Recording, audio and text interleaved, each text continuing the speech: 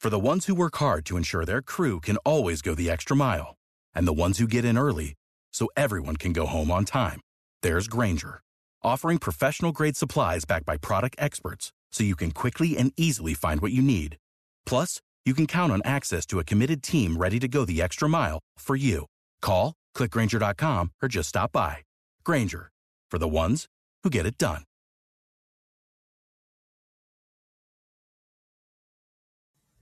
Do you want to make a podcast? Spotify's got a platform that lets you make one super easily.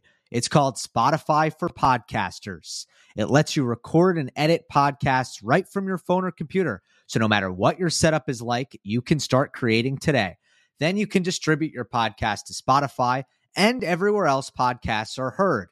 Video podcasts are also available on Spotify. You know I love that, and I promise you the other platforms don't offer that. With Spotify for Podcasters, you can also earn money in a variety of ways, including ads and podcast subscriptions. And best of all, it's totally free with no catch. I've been using Spotify for Podcasters from the very start. I highly recommend you give it a try. Just don't post on Monday. Download the Spotify for Podcasters app or go to www.spotify.com/podcasters to get started.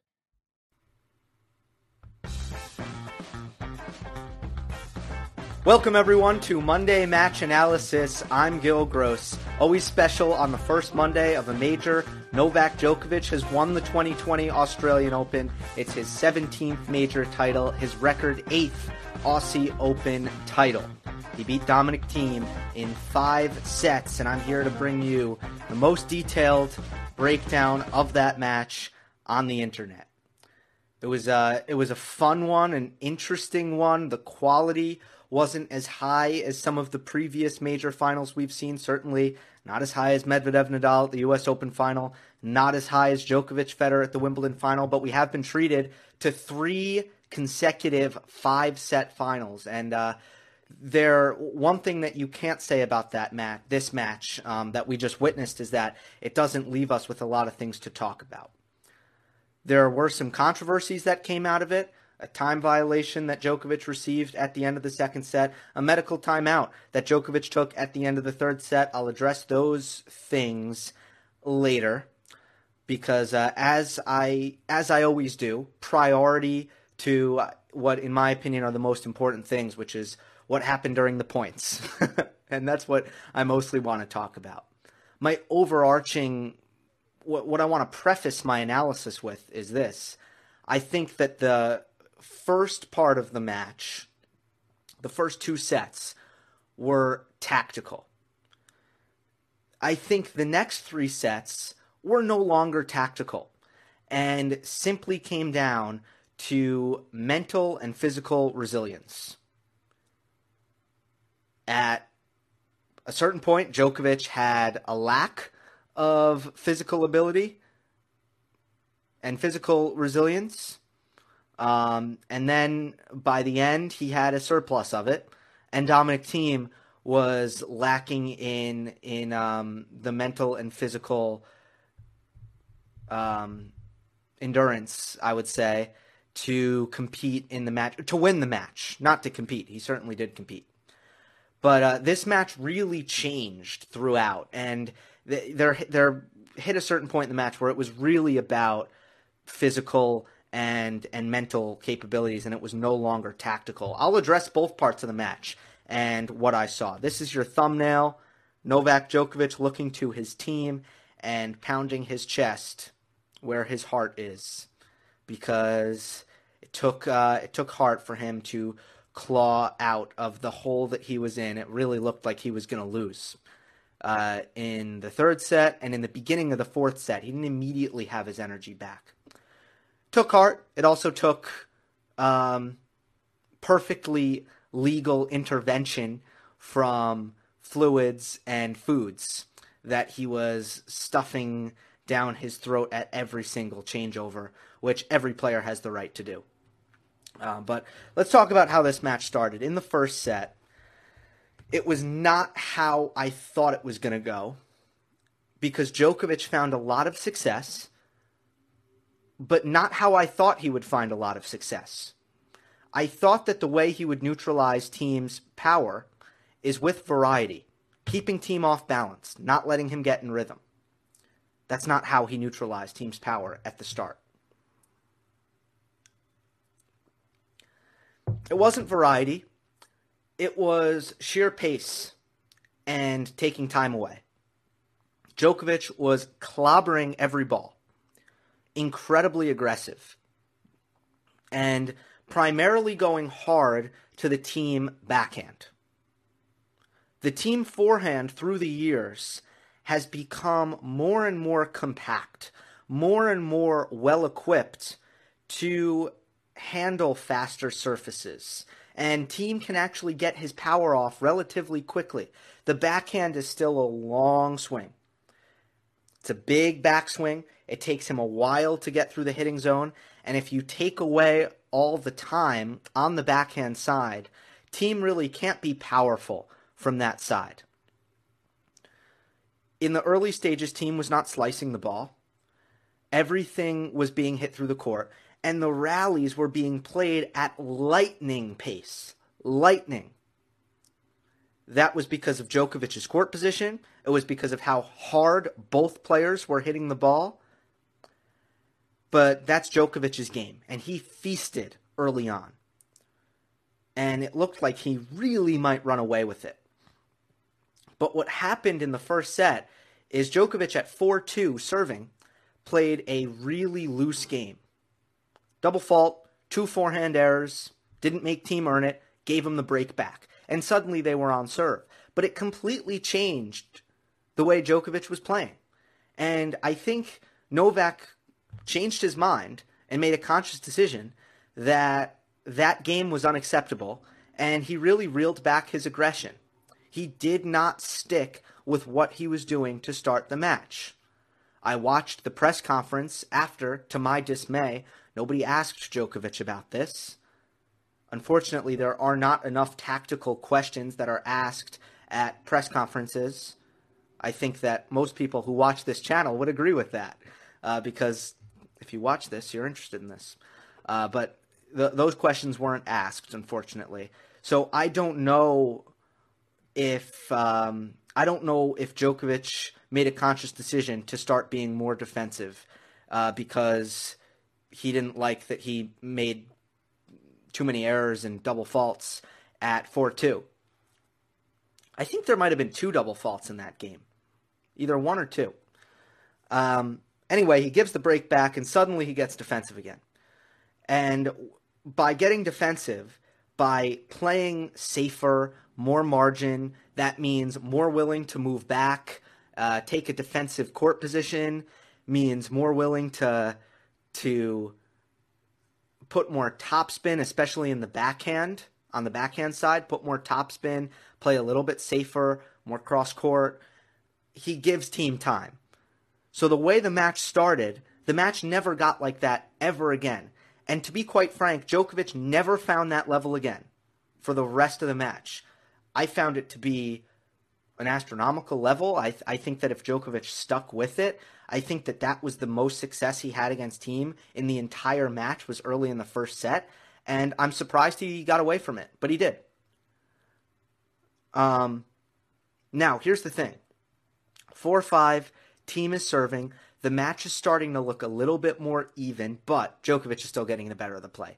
Even when Novak changes the game plan, he is still, on his service games, finding a lot of offense from his serve. And on Thiem service games, returning every serve. Thiem getting nothing off of his serve. And still really digging in to every Thiem service game. Every game went to deuce in the entire first set on Thiem serve. And Djokovic actually does find success using variety. So I want to highlight, and I'll have screenshots momentarily, but I want to highlight in the first set, the game played at 4-5. Thiem missed a forehand off of a Djokovic slice. Then Thiem missed a backhand down the line off the first ball. Poor shot selection by Dominic Thiem. All of a sudden, it's love 30. Djokovic missed a return. 15-30.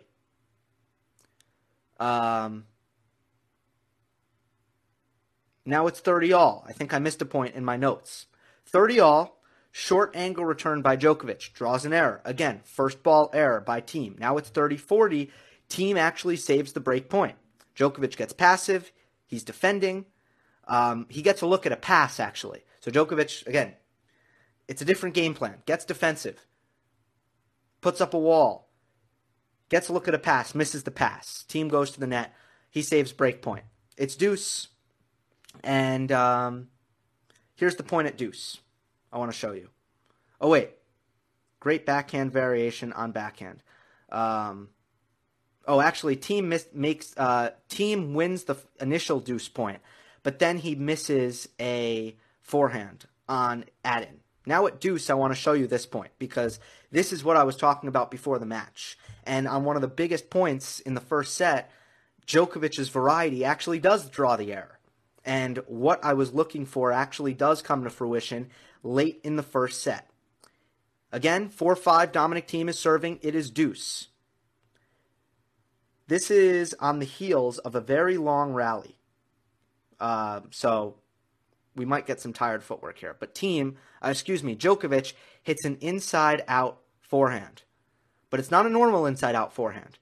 It's got a lot of topspin and a lot of height on the ball. Net clearance. Loopy. It's also got some angle to it. But Thiem, look where he's standing now, in front of the Melbourne logo.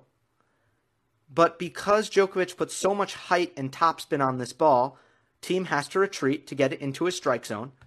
Now he's behind the Melbourne logo. Here's where the variation comes into play. Thiem goes cross-court with this backhand. Now, on Djokovic's next backhand cross-court, same spot, it's still cross-court, but instead of having a lot of topspin and a lot of height, it's flat and it's got no height. This is variation. Now Thiem doesn't get his feet up to the next backhand. You see him have to kind of scrape the ball off the ground, doesn't quite get to the spot, and he misses the backhand slice down the line into the net. There it is. So Djokovic gets the break point, gets the set point, because he goes high loopy, pushing Thiem back, and now he goes low and flat, and Thiem can't get up to the ball. That's how to disrupt power. Neither of those balls were high risk by Djokovic, but both of them put a lot of pressure on Thiem and took away his power. Thiem couldn't even hit over the second ball. He had to lunge forward and slice it. On the break point, Thiem double faults. So there's the first set, 6-4 Djokovic. But you started to see the tactics shift. In the first set, in the beginning of the first set, Thiem had no time. By the end of the second set, suddenly Thiem had time.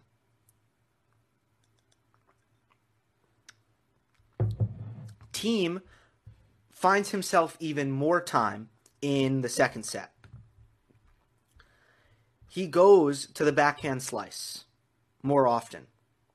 And we'll see that late in the set. I'm going to show you where it really comes up big. But for the most part, Thiem, how do you slow down the rally? Make it slower. Slow it down. Give yourself time. Part of that is to take pace off your own shot. And Thiem did that with the backhand slice.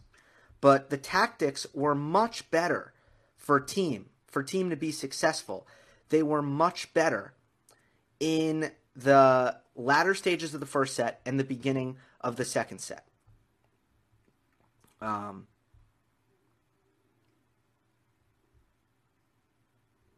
I'm just trying to find what I'm looking for here.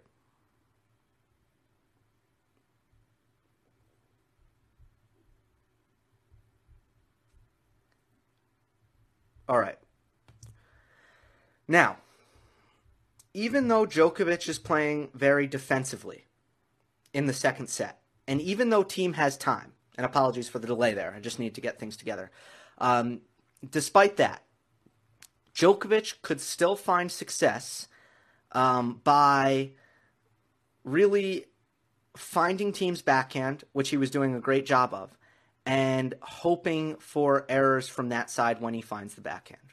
And that was happening for Djokovic in the second set. So even though Thiem was able to load up his power, even though he had time, it was the same kind of tactics that saw Thiem winning 4 out of the last 5 matches, where it was on Thiem's racket. And he was threatening Djokovic with massive forehands and hitting him off the court at times. Even though all that was happening, Djokovic was still finding some success because the Thiem backhand was just not firing, especially down the line. So Thiem is up a break early in the second set, but loses it. This is deuce, and on a first ball, Thiem goes down the line, misses the backhand. Next point, add out. Look at this, neutral ball, backhand cross court by Djokovic. It's a long rally, and Thiem bails out. Misses the down the line backhand. It's not even close. Thiem did not have that down the line backhand. And what was Djokovic doing? I'm going to be more steady. I'm going to be more patient. This is your invitation to a masterclass in engineering and design. Your ticket to go from 0 to 60 with the Lexus Performance Line. A feeling this dynamic is invite only. Fortunately, you're invited. Experience the exhilaration of the Lexus Performance Line and some of the best offers of the year on select models at the Invitation to Lexus sales event, now through April 1st. Experience amazing at your Lexus dealer. Without the ones like you, who work tirelessly to keep things running, everything would suddenly stop. Hospitals, factories, schools, and power plants, they all depend on you. No matter the weather, emergency, or time of day, you're the ones who get it done. At Grainger, we're here for you with professional-grade industrial supplies. Count on real-time product availability and fast delivery. Call, click Grainger.com, or just stop by. Grainger, for the ones who get it done. Because I'll sit here all day, cross-court, backhand-to-backhand rally. What are you going to do about it? Thiem didn't have that down-the-line backhand to hurt Djokovic. That was a major issue for Domi in this match.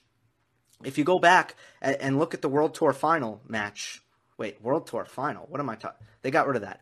If you look at the ATP Finals match, Thiem had that down-the-line backhand firing. Djokovic couldn't be so comfortable rallying cross-court with the backhand, or even attacking Thiem's backhand with his inside-out forehand. But in this match, Djokovic could be very comfortable. Thiem makes a great adjustment at the end of the second set. He digs in. He digs his teeth in. And what he does, he still doesn't want to rally cross-court backhand to backhand with Djokovic. But look, he goes to the slice. He slices it down the line to break the pattern. Djokovic goes down the line. Again, Thiem slices it cross-court. And now it's Djokovic bailing out of the rally. This is a drop shot attempt by Novak. He hits the net on this drop shot attempt. It's 15-40 at 4-all. And Thiem gets the break.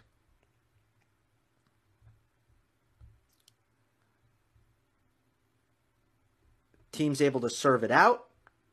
And he wins the second set.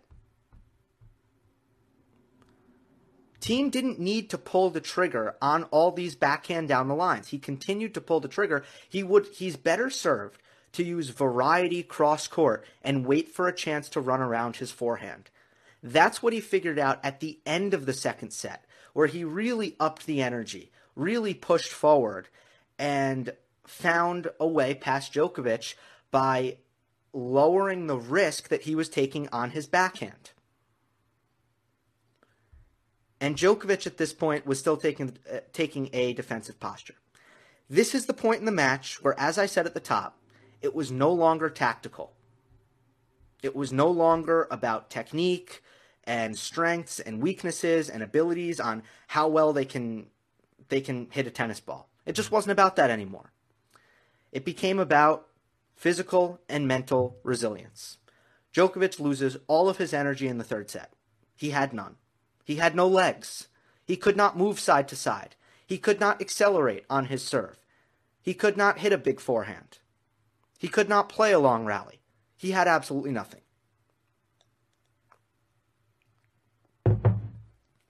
Thiem does well, plays a solid set. He wins at 6-2.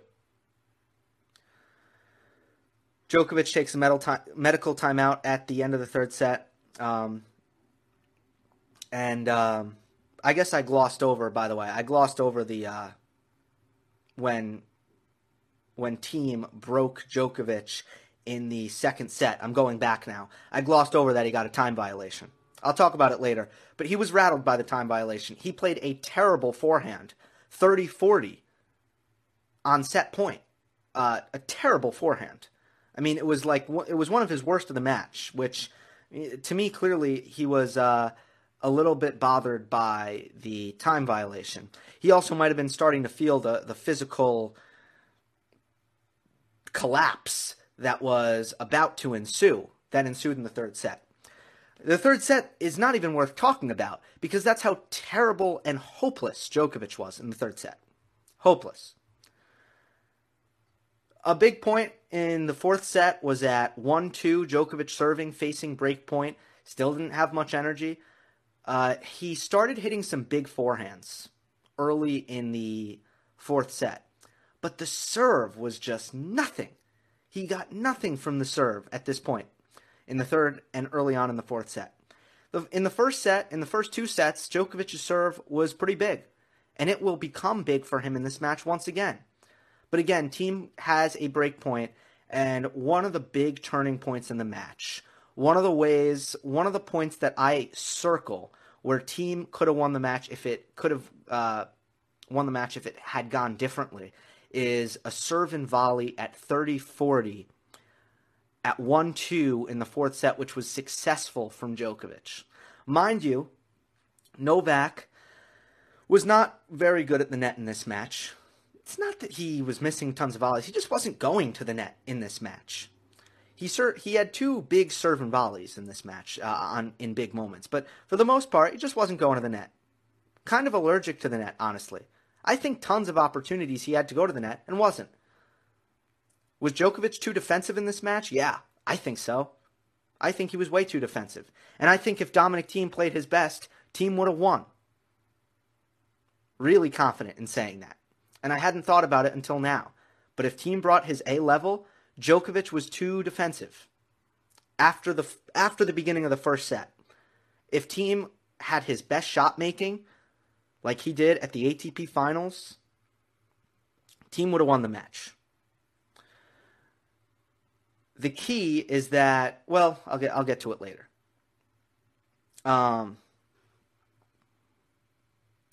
So where was I? Okay, so Djokovic has a successful serve and volley and holds at 1-2. After that game, you started to see Djokovic get his energy back. Okay, now we have a match. Because third set, beginning of the fourth set, it's like, what is wrong with Djokovic? Suddenly he can't play. He's got no legs. Middle of the fourth set, he gets his legs back. Okay, great. Now it's a match again. Now we can play tennis again. And Thiem at 3-4 plays an extremely and incredibly regretful game.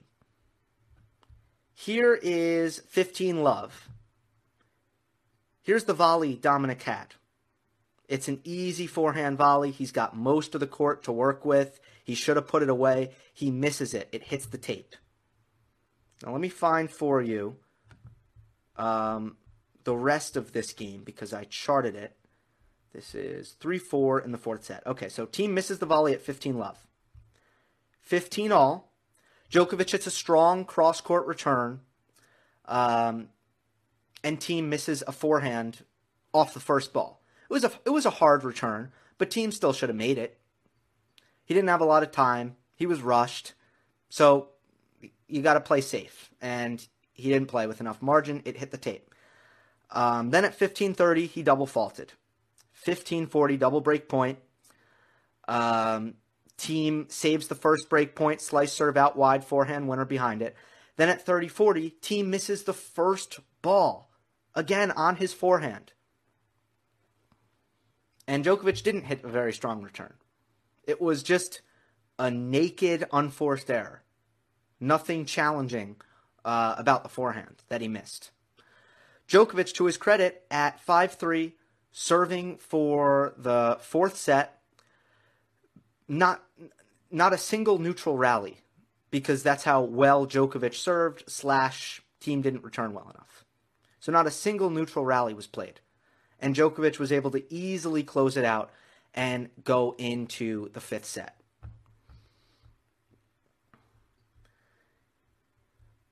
The prevailing themes in this fifth set was that Djokovic wasn't going to miss.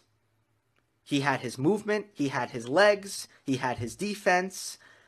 He was going to, in the biggest moments of the match, he wasn't going to miss. He was going to make Thiem earn everything. He was going to make Thiem hit backhands, or at least make Thiem exert the energy to run around the backhand and to try to hit forehands. But now we have someone in Djokovic who's serving really well and very willing to do a lot of running and defending. And Thiem is misfiring on too many balls. He's missing too many forehands. He's missing too many backhands. He is not willing to hang in the rallies. He was not the more consistent player. Who won the fifth set? The more consistent player won the fifth set. There's no if, ands, or buts, and that's what I said before the match, that when Thiem is tired and when the pressure is on, he is so much more likely to miss a ball. And he was. That is what happened. Not to pat myself on the back. That's not my intention. I'm just saying that is what happened. I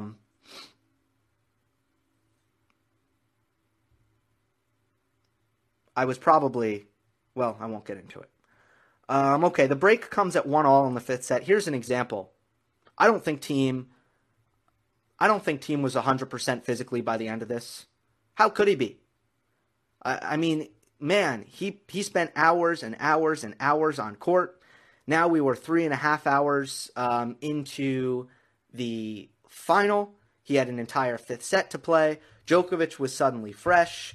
Thiem is on the biggest stage of his career, at least tied with the biggest stage of his career, because he's been in major finals. But at the end of the day, these rallies are getting long and physical, and Thiem was not up to the task. Here's a big point: 1-1, 30-all, and Thiem misses this forehand.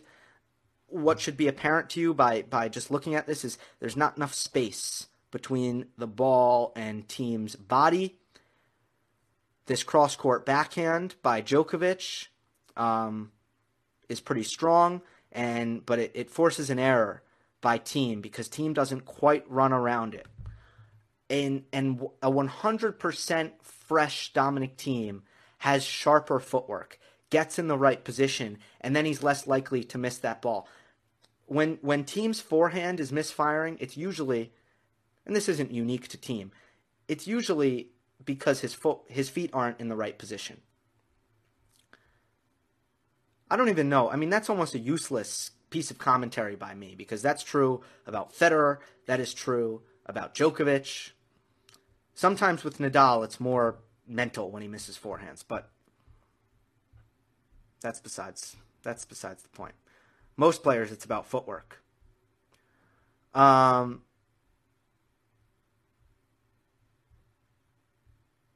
the way, on the next point, so 30-40 at 1-all, another forehand error from Thiem. So, when you think about it, if you look at this game at 1-all when Djokovic gets the break, there's no winners off Djokovic's racket. I'm not sure he forced an error. Let's see. First ball, long rally, missed backhand down the line by Thiem. Second point, Thiem won it. Went to the net, Djokovic missed the pass. 15-all, Thiem hit an ace. Now he's up 30-15. 30-15, missed a wide open forehand off his serve. Thiem did. I remember this, and this is an important forehand. Wow. Thiem hits a huge serve, has Djokovic guessing the wrong way, misses the forehand. 30-all, I showed you the screenshot. That was the inside-out forehand. 30-40, another error by Thiem. Guys, that's 4 errors. That's the game. 4 errors. That's why Djokovic won. Thiem almost broke back at 1-2. Missed a forehand on 30-40. Missed another forehand. On ad out, Djokovic actually serving volleys again on another big point, and it's successful. Then he plays a great point. Djokovic's most impressive play of the match might have been at deuce. He plays a really nice drop shot on the backhand side, and Thiem just misses the dig, rather. Misses it long. Add in, backhand long from Thiem. Error. If you look at how this match went, biggest points of the match, Thiem was the one to miss, not Djokovic. Pretty simple. Again, I don't think it was tactical. I think it was mental and physical. That's why Thiem was missing. Willingness to stay in rallies and belief in his... Again, it's always tied together when it comes to grinding. Mental and physical, they're connected. You cannot separate the two. If you are confident in your legs and you have a really strong ability to suffer, you can stay in rallies longer and remain errorless. I want to give you an example here. If David Ferrer was out of shape, he could not play like David Ferrer. You cannot be a grinder. You cannot play long rallies if you're out of shape. So it doesn't matter how willing you are mentally to stay in rallies and how willing to suffer you are, because it's not going to work. Now, if you're in shape and not willing to push your fitness to the brink with disciplined shot selection and willingness to suffer, then, well, it doesn't matter you're in shape because you're bailing out of rallies anyway. In this case, I think Thiem was exhausted, not 100% physically, and mentally, maybe there's nothing he can do, but I just don't think he's there yet. I don't think he's ready to suffer to the extent that Djokovic and Nadal did in the 2012 Australian Open final. That's why the big three, and I think the big four, I think Murray too, that's the edge that they have mentally over everyone else's.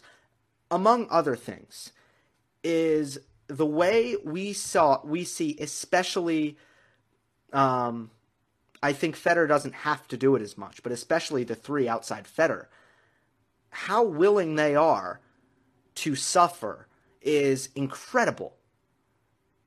I mean, they just refuse to bail out of rallies, refuse to lose.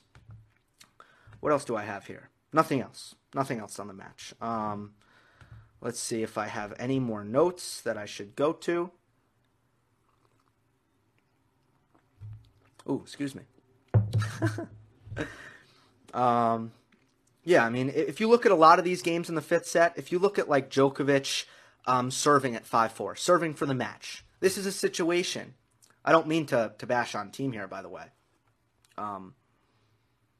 He's still winning a major in 2020. It's still coming. He's still great, still incredible. But if you look at 5-4, Djokovic serving, for example, love 15, Djokovic hits an ace. 15 all, good pressure by Djokovic, but Thiem, forehand error. I scored it as an unforced error at 15 all. 30-15, backhand down the line, error by Thiem. So many backhand errors down the line, so much. 40-15, forehand error. That's 3 errors with Djokovic trying to close out a major. He's trying to serve out a major. Everyone knows this, what I'm about to say. Everyone knows. It sounds like I'm bashing Thiem because I'm comparing him to the greatest players in the sport. But everyone knows that if this were Nadal, yeah, Djokovic can beat Nadal, but Nadal doesn't make 3 errors with someone trying to serve out a major. If he's done that, correct me.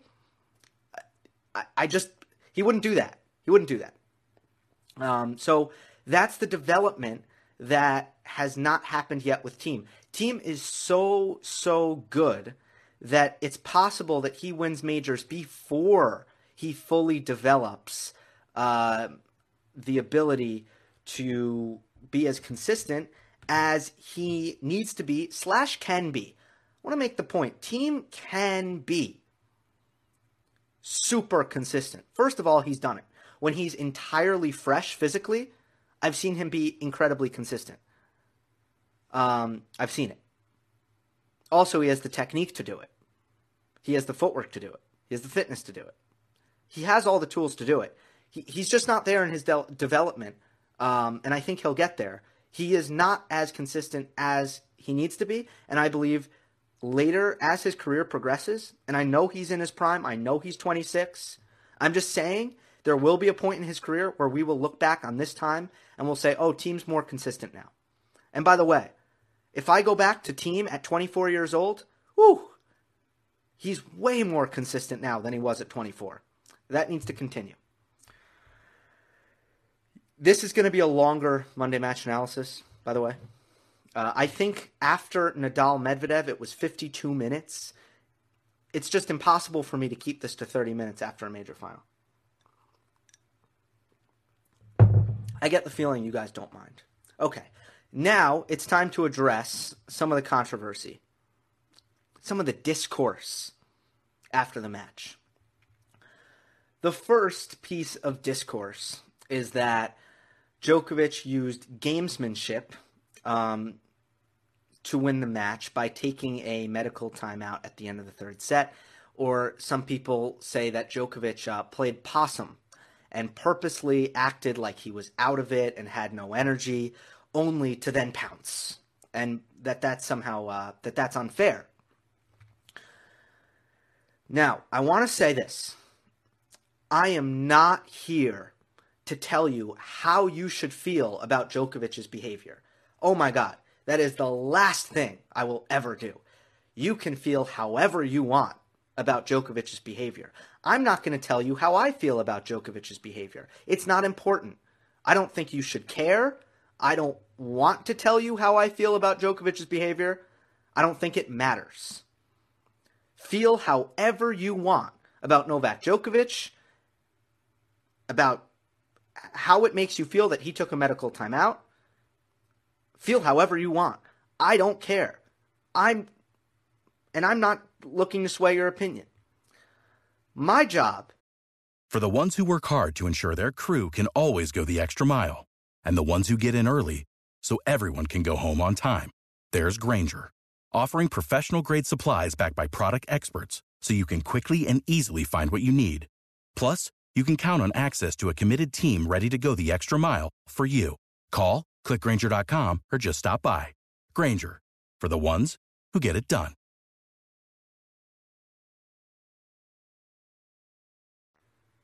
Is to refute one thing that I have seen in the discourse of this match, and that is that somehow it helped Novak Djokovic, that this was a brilliant strategy to get back in the match. He spotted Dominic Thiem in the third set. He was awful in the third set. He gave Thiem a set. He handed it to him on a silver platter. How would that help Djokovic? Djokovic wasn't fully fixed in the beginning of the fourth set. He nearly got broken. Novak after the match said, I don't know why. I had no energy. I felt dizzy every time I tossed it up. I had no energy. I was sapped. That's what he said after the match. For those of you, so he doesn't know why. I don't know why. Who knows? But that is to Djokovic's detriment. That is by no means a way of winning a match. Djokovic being rejuvenated, Djokovic getting his energy, just gave him the ability to continue to compete with Dominic Thiem. It did not give him an advantage. It did not give him an edge. It just put him back in a position to compete in the match. He happened to win the competition, right? So again, if you dislike Djokovic's behavior, fine. That's totally you. I'm totally fine with that. But to suggest that it helped him win the match did not help him win the match. What is in Djokovic's drinks? Let's address that. What is he eating? What is he drinking? First of all, Players are drug tested. For any of those claims, I'm not even going to even entertain that. Here's what's in the drinks. Likely sugar, salt, caffeine. There are natural and legal ways to ingest energy. I mean, caffeine and sugar mainly. Those are the two big ones, right? I'm drinking caffeine right now. If Serena Williams has asked for espresso, right? So all these players have physios that make them drinks. And in this case, Djokovic was drinking a ton. The doctor told him he was dehydrated. I don't know. But the point is, I mean, there's so much that you can take legally to help yourself. And Djokovic did that. In the press conference, Djokovic said magic potion. I think that's a little tone deaf. I don't think Djokovic should. I think Djokovic would be best served to be more transparent. But I think he's just trying to be humorous and not say what his physio puts in his drinks. But I think he could have maybe said some active ingredients, just to help the discourse. That would be a critique I would have for Djokovic is to be more transparent. And it's a little bit tone deaf to say magic potion because some people are literally questioning what's in your magic potion. But all I'll say is that there are a million legal things that will help Djokovic re-energize. Second thing is the time violation. Should he have gotten a time violation? Should he have complained about the time violation? Should he have tapped the umpire in the foot? There is a rule that you can't, I believe it is in the rule book, that you can't touch an umpire. Djokovic says he didn't know the rule. I believe him. It was a love tap. Let's be real. We really wanted the umpire to give a code violation for that. That wasn't really very aggressive or threatening. So I'm glad that the umpire didn't further insert himself into the match by giving Djokovic a code violation. On the other hand, I don't think there was any issues with the time violation. I think the problem is the rule. The umpire enforced the rule. Djokovic got upset about it. I think Djokovic was more upset by the fact that he was losing energy by the minute. I don't know what's going on with my hair right now. So I think that the umpire was in the right in both of his decisions. The time violation, but no code violation for the tap on the shoe. That's my opinion. Am I being inconsistent with my viewpoints? Because on one hand, I'm saying, oh, well, you're just enforcing the rules. And on the other hand, I'm saying, oh, well, you're not enforcing the rules. Good job.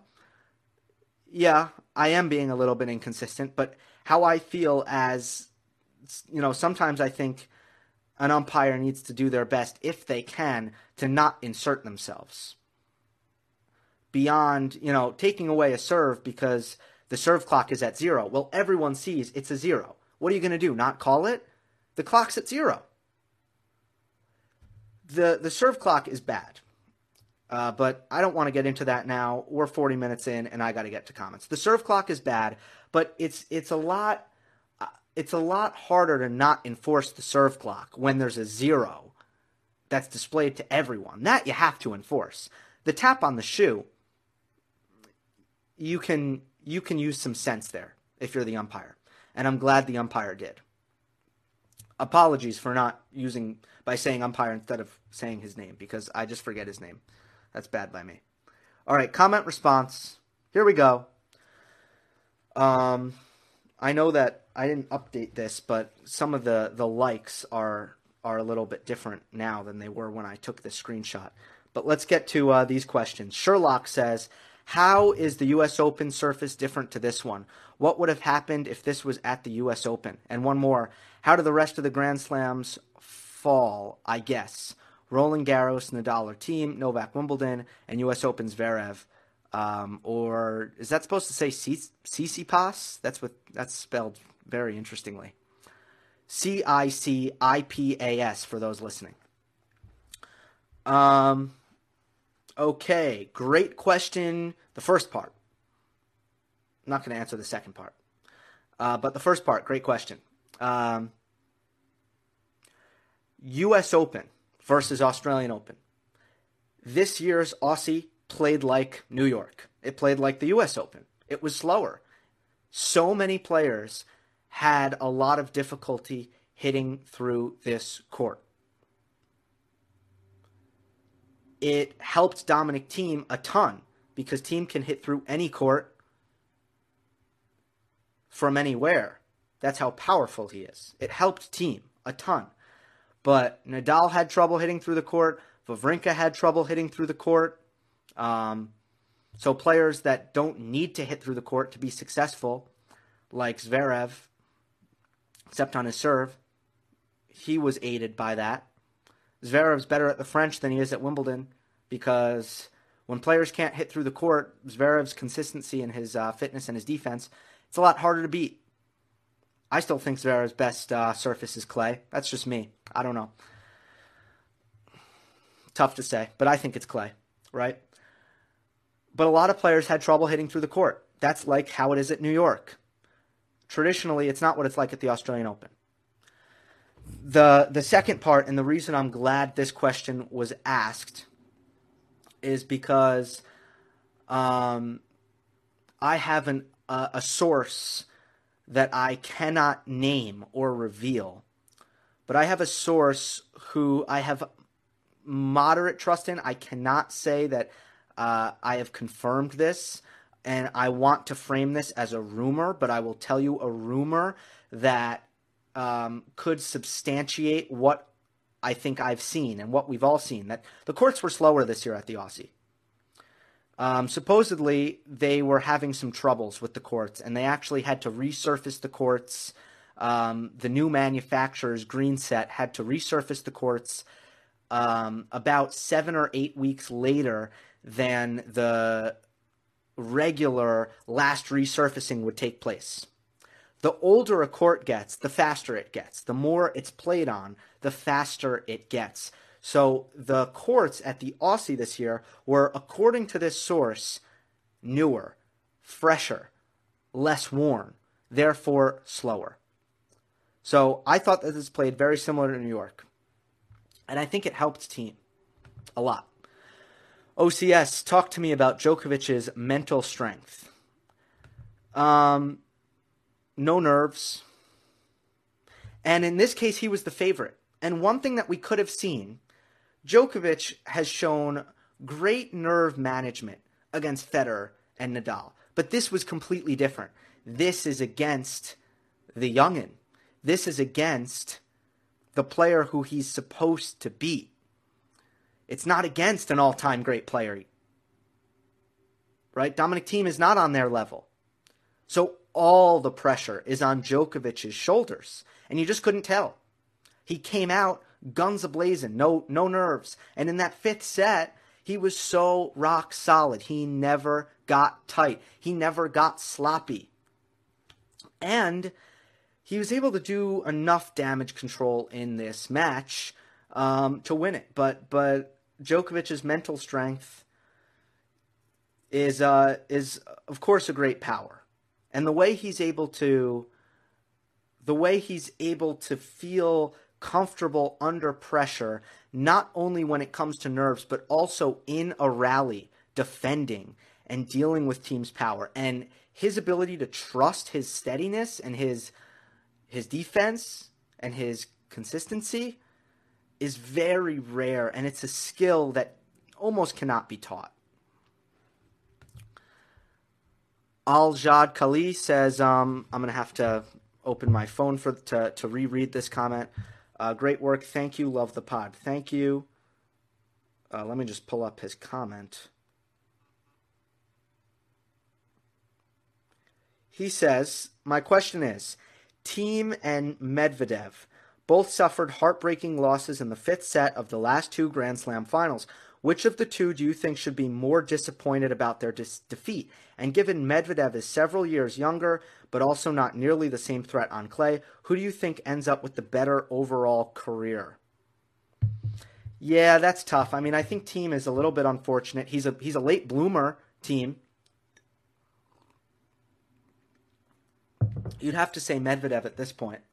With the age disparity, Thiem has had to deal with the big three and still has to deal with the big three, but it'll be a larger portion of his career where he's competing with Djokovic, Federer, Nadal.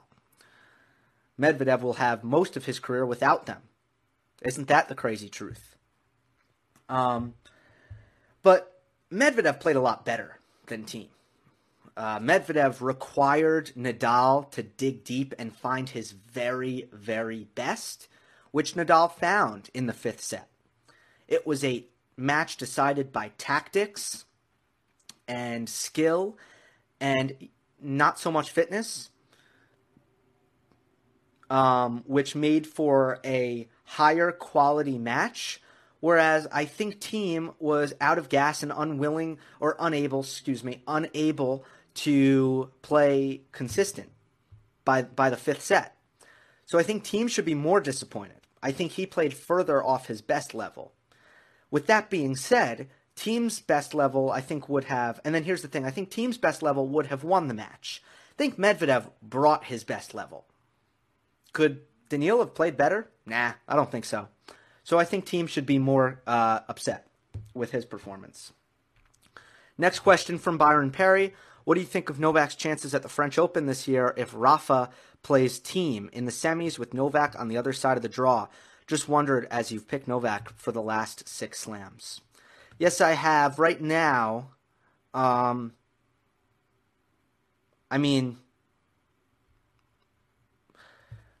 it's weird. I don't... Right now, I pick Nadal on clay at the moment.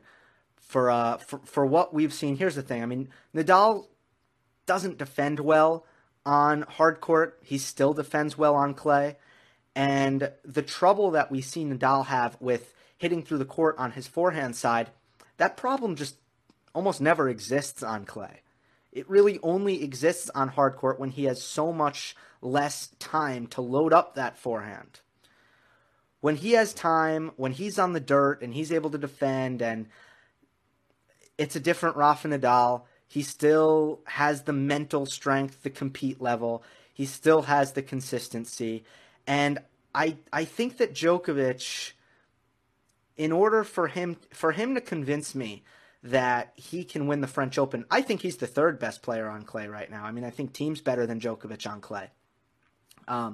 For Djokovic to convince me that he is going to be a threat on clay, or not a threat, excuse me, but a favorite on clay over Thiem and Nadal, he needs to show me that his forehand is so big and that he can bring that aggression consistently, that he can hit through a clay court like he was in 2011. If you watch the matches between Djokovic and Nadal in 2011, oh my God, this was Nadal running for his life. Nadal could do that. He's the best defender on clay ever. So Nadal running for his life doesn't mean that he's going to lose. But Djokovic could hit through a clay court. 2011, 2012, I think still 2015, 2016. I think ever since Djokovic's comeback, there's just not quite as much weight on a consistent basis coming from his forehand. At times we've seen it. But I think Djokovic needs to play similar to, like he did at the ATP Cup on clay, and then maybe I could consider it. But at the end of the day, Djokovic is better suited for a court that is going to enable him to hit through the court with a little bit more ease than clay. Clay is more skewed towards power, the kind of power that Nadal and Thiem possess over Djokovic. That becomes more important on a slower court. Those are the 3 questions. I think that's all I'm going to do. I will be talking to Steve Flink at some point. I'm not exactly sure when. There will be more interviews on this channel. Oh, whoops, didn't mean to do that. There will be more interviews on this channel. Stay tuned for that. There will be some changes to Monday Match Analysis, some great innovations coming in the near future. Thank you for the Australian Open coverage. Can't wait to get back on a normal sleep schedule. And I meant to say thank you for consuming the the Australian Open coverage. It has been a blast for these 2 weeks. Let's do it again next year. Hope you enjoy it. Don't forget to subscribe. I'll see you next time. For the ones who work hard to ensure their crew can always go the extra mile, and the ones who get in early so everyone can go home on time, there's Grainger, offering professional-grade supplies backed by product experts so you can quickly and easily find what you need. Plus, you can count on access to a committed team ready to go the extra mile for you. Call, click Grainger.com, or just stop by. Grainger, for the ones who get it done.